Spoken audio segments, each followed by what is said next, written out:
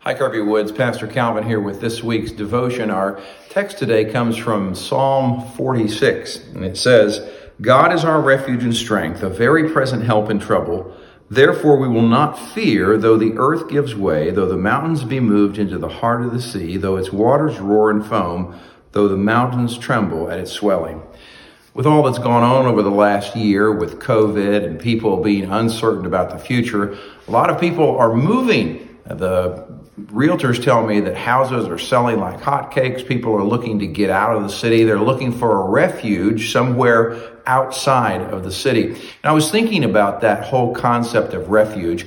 And as Christians, God is our refuge. Now, I'm not saying we don't position ourselves in a safe place here on earth, but what I am saying is that ultimately, the person to whom we can turn, the person that the lost world doesn't have, is Christ. We can turn to Christ. He is our refuge. He is the one who has promised never to leave or forsake us.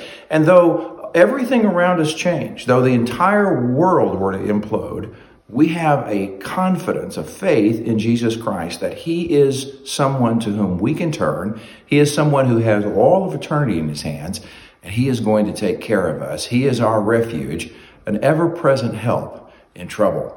I hope this week, as you sense all the pressures from the culture, as you sense all the pressures from everything that's going on around you, that you will, in faith, in prayer, turn to Jesus Christ and let Him be your strength. Let Him be your refuge in a very difficult world.